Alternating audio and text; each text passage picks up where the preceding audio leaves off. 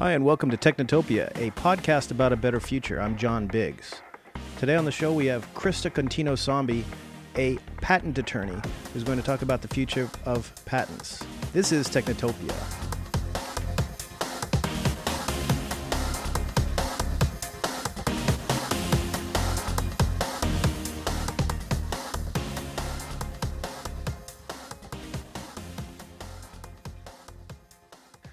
Welcome back to Technotopia, a podcast about a better future. Today we have Krista Contino Saumby. She's a patent attorney, and she is working at a very interesting place. So you have some, you first, since you're a lawyer, you have some required, disclaimers that you have to say, right, Krista? As always, thanks, John. I do work for the U.S. government. Anything I do and say on this show has nothing to do with the opinions of my employer, and please don't fire me. Okay, good. So there's a no firing clause in this podcast. Is that legally binding? Are podcasts actually legally binding? Of course. So that's interesting. So it's a recorded thing. So we could use this as a contract between you and you, which really doesn't do me any good. But you know. Yeah. Well, then, I wouldn't be able to get you another job if you got fired. But I suspect a patent attorney is in high demand. It's about as useful as putting those clauses in Facebook posts that say I keep my own rights, Facebook, even though I clicked the agree button. That's like the straw man stuff where everybody believes that they're actually a corporation. Have you been following that? Oh, sometimes I turn my back on legal arguments so that my head doesn't start making my eyes bleed. Oh, sure. Yeah. All right. So the goal here is to talk about the future, and I want to talk about the future with you about patents in general. So patents are a technologist's friend, and they are also a technologist's foe. So what is going to happen in the next few decades, or what has happened recently, first off, and what is going to happen in the next few decades that are going to change patents, I guess, for better or worse? Well, what's been interesting recently, and this is historical to a degree, but the America Invents Act was signed in 2011. Obama, actually, I'm in Arlington right now, and Obama signed it into law here at a local high school, which has, in some sense, captured a lot of other countries and the EU's views on patent law. It's been kind of a lot of tension between the U.S. and other countries on how we define who invents what, and now, to try and simplify things, it's whoever files a patent application first, rather than who can prove through a long and arduous process who invented the idea first. Okay. And so that's actually a fairly big deal in my world, and has changed the way that some of the higher ups have to deal with patent law in general. Other than that, there's also been a poll from the EU that we've started to follow within the patent office on how to classify patents. And that seems kind of different, or maybe nonsensical. As a patent attorney prior to my working at the patent office, I will admit I knew very little about why classifications mattered with patents. And now what I know is that patents, you can find them based on classifications, and they're supposed to be by technology. We used to have a U.S.-centric system.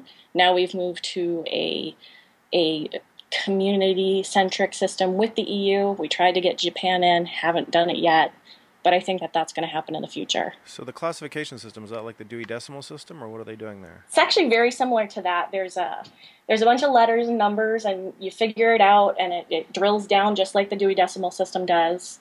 Or did, I should say. Who knows if it says that. I think it still exists. Okay, that makes me feel better. Cause, the old ways are not completely dead.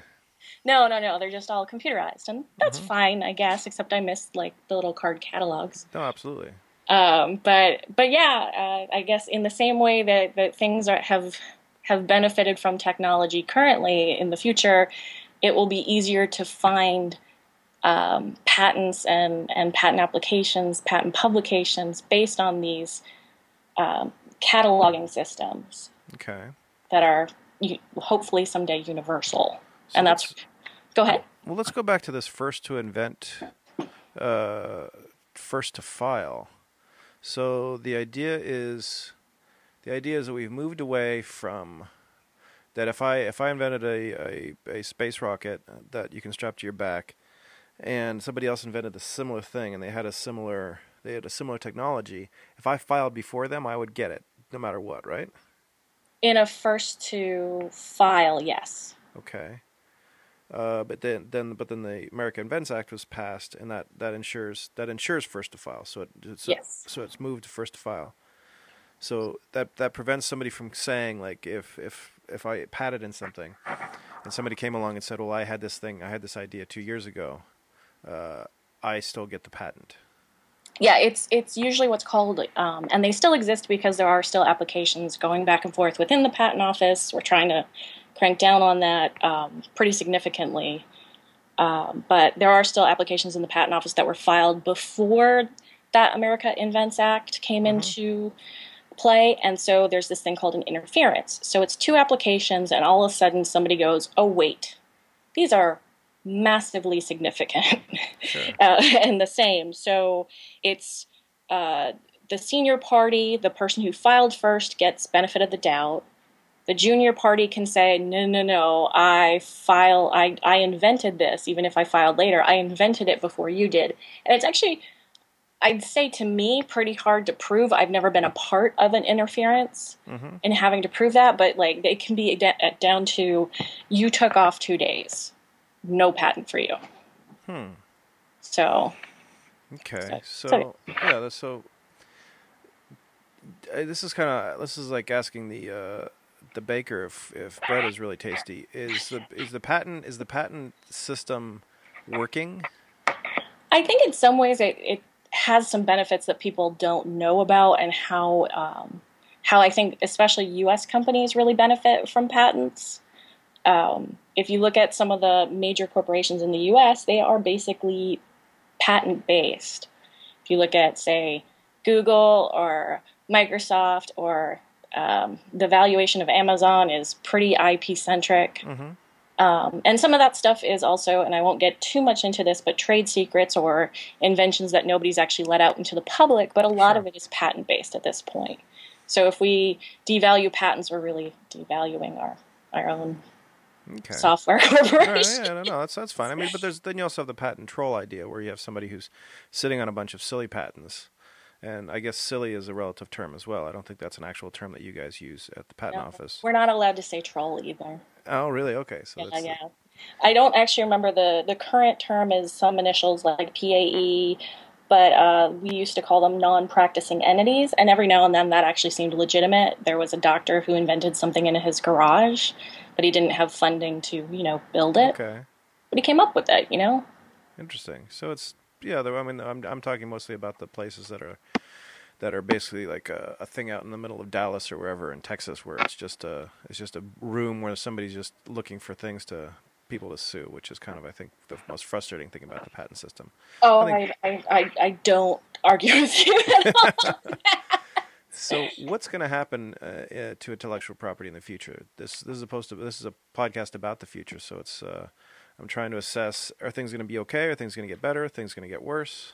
I've always wondered if we're going to actually change. There's always been a push in different countries that have tried to try this. I've heard there was something in Germany. I did know of a 5-year patent that was a kind of a petty patent in Australia, and they were more focused on software-based inventions. They weren't software themselves, but given that technology changes so quickly, it's very rare that anybody in the software world is as concerned as, say, a pharmaceutical company in having their patent last 20 years into the future.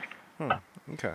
And so there would be not necessarily, in Australia, for instance, there wasn't as strict an examination process, and it was a little less coverage, a little bit more leaning towards copyright, but it did allow companies to have valuation of their work.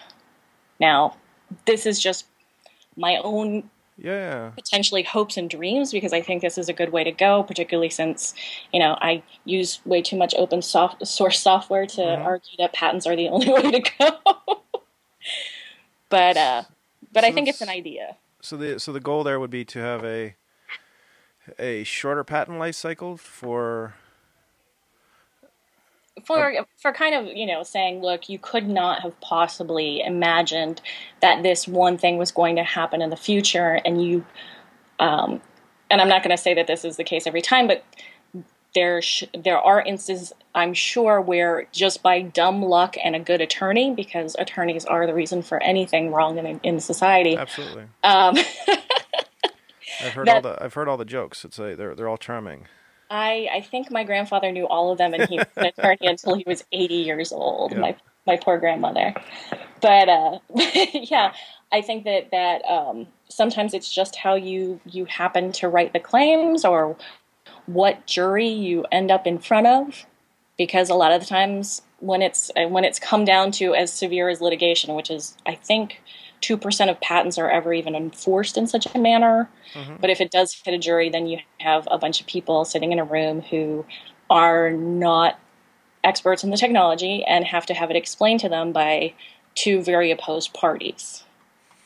Okay, so it's the yeah, interesting. So the lawyers have to tell the patent lawyers. So you actually have to understand a great deal about the technology that's coming across your desk, right?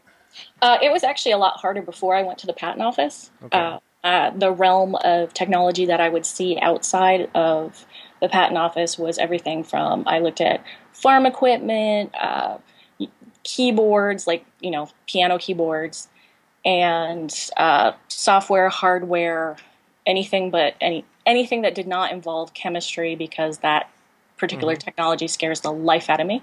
Mm-hmm. And now it's very specific. I am in what's called an art unit, and my art unit is very specific to a technology. It even drills down, much like the classifications and the Dewey Decimal System that we talked about before. So I get to be more of an expert in that technology. Okay, so the art unit sounds like an army unit of just artists, which sounds pretty cool. Right? Except Yeah. totally the opposite. Sorry. Okay. Okay. It's also not all attorneys. In fact, the minority of us are attorneys.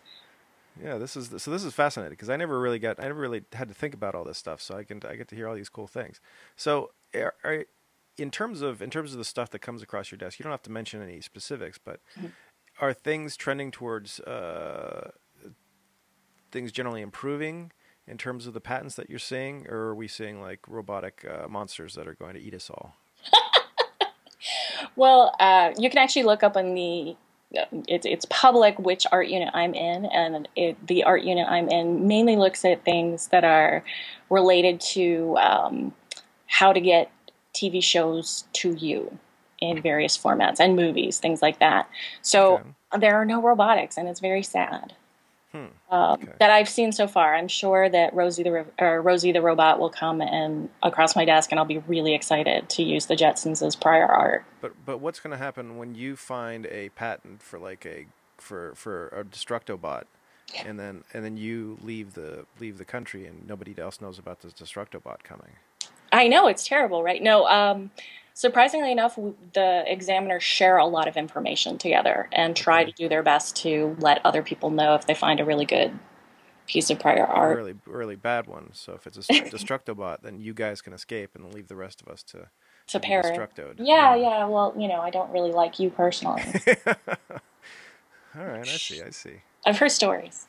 Okay, so let's talk about what you see personally, just as based on your experience and based on what you're expecting.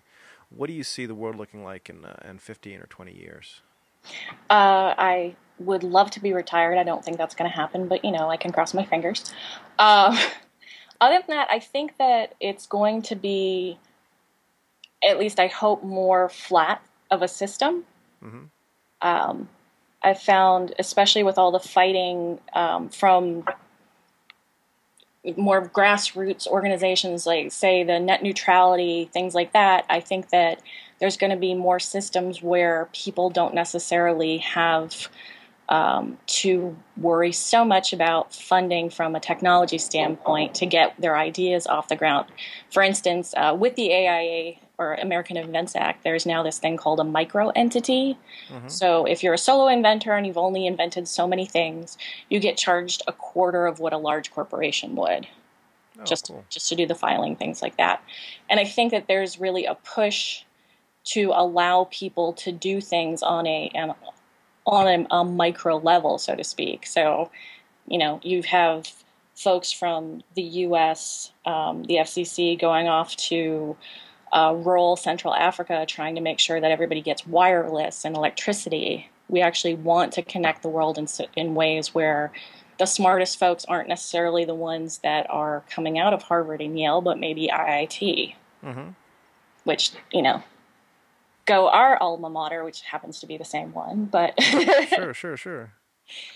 But I see a lot of it being that we have ideas and inventions coming from all over the world, particularly just from my own experience of seeing inventors and talking to inventors from outside. When I was an attorney on the outside of the PTO, they would be everywhere from China to France to, I talked a lot to folks in Israel, and it was just really fascinating to see different points of view and how they went about inventing things. And I think that's maybe going to get a little bit more centralized just based on what I've seen and the requirements of each company. But at the same time, those different cultures come together in really interesting ways. Okay, so we're talking about technology coming from outside of the U.S. It's coming from around the world. Yeah. And is it landing here, or is it being used? Is it being used overseas? Is it being patented over there? I don't know if that's possible. Oh, very much so. There are patent offices in, I think, almost every country now. Most of them are part of the Patent Cooperation Treaty, and that is, I think almost every country. I mean, there are countries in every continent are part of it. Sure. And that can give you a wider coverage initially if you filed through that, which is getting very boring, I'm sure. But the thing that I found interesting that I didn't know coming from law school was that if you are an inventor who is a citizen of certain countries, your company, no matter where they are, has to file in that country first. Okay. They protect their own citizens and they protect their own interests in that way, which I found kind of fascinating. Oh. So, is there what advice would you give to somebody who has a great idea right now? Should they run to patent it, or should they build it first, or what's the process? Make sure to keep your mouth shut. Oh, okay. So don't show it to anybody. Don't show it to anyone. Talk to an attorney if you have the funding to do so. There are some phone lines at the PTO to give general advice as well, which doesn't cost any money. And the PTO tries to work with folks who are solo inventors who don't have legal representation.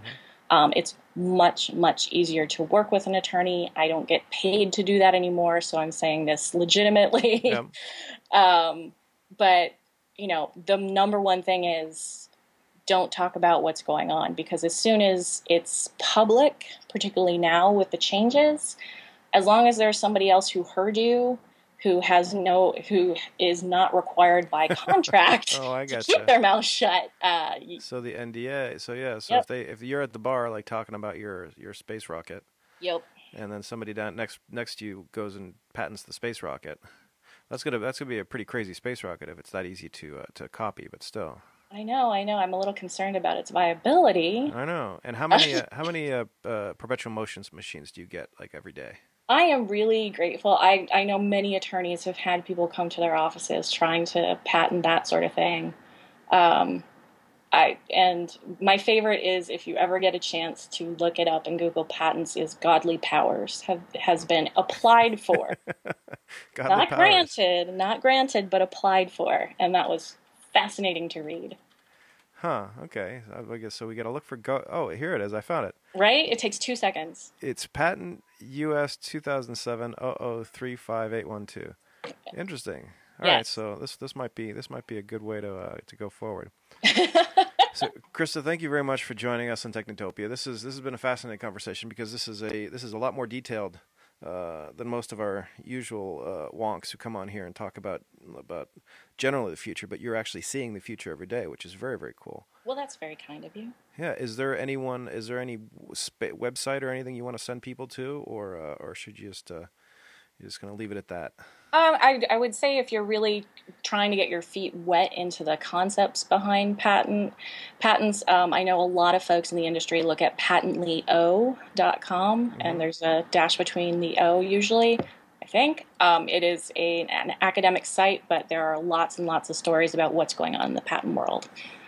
Okay, and I stress that everyone should go visit Godly Powers. Christopher Anthony Roller is a godly entity. Grantors had been given my powers via God. Probably these grantors have been receiving financial gain from godly powers. It's really, really interesting stuff. I want to stress that the PTO did not grant him a patent. He's got a priority date though, so it looks like I think he's got a chance.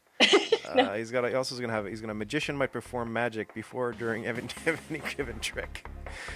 Krista, Contino, Saumby, thank you very much for joining us. This is Thanks so much, Technotopia. I'm John Diggs.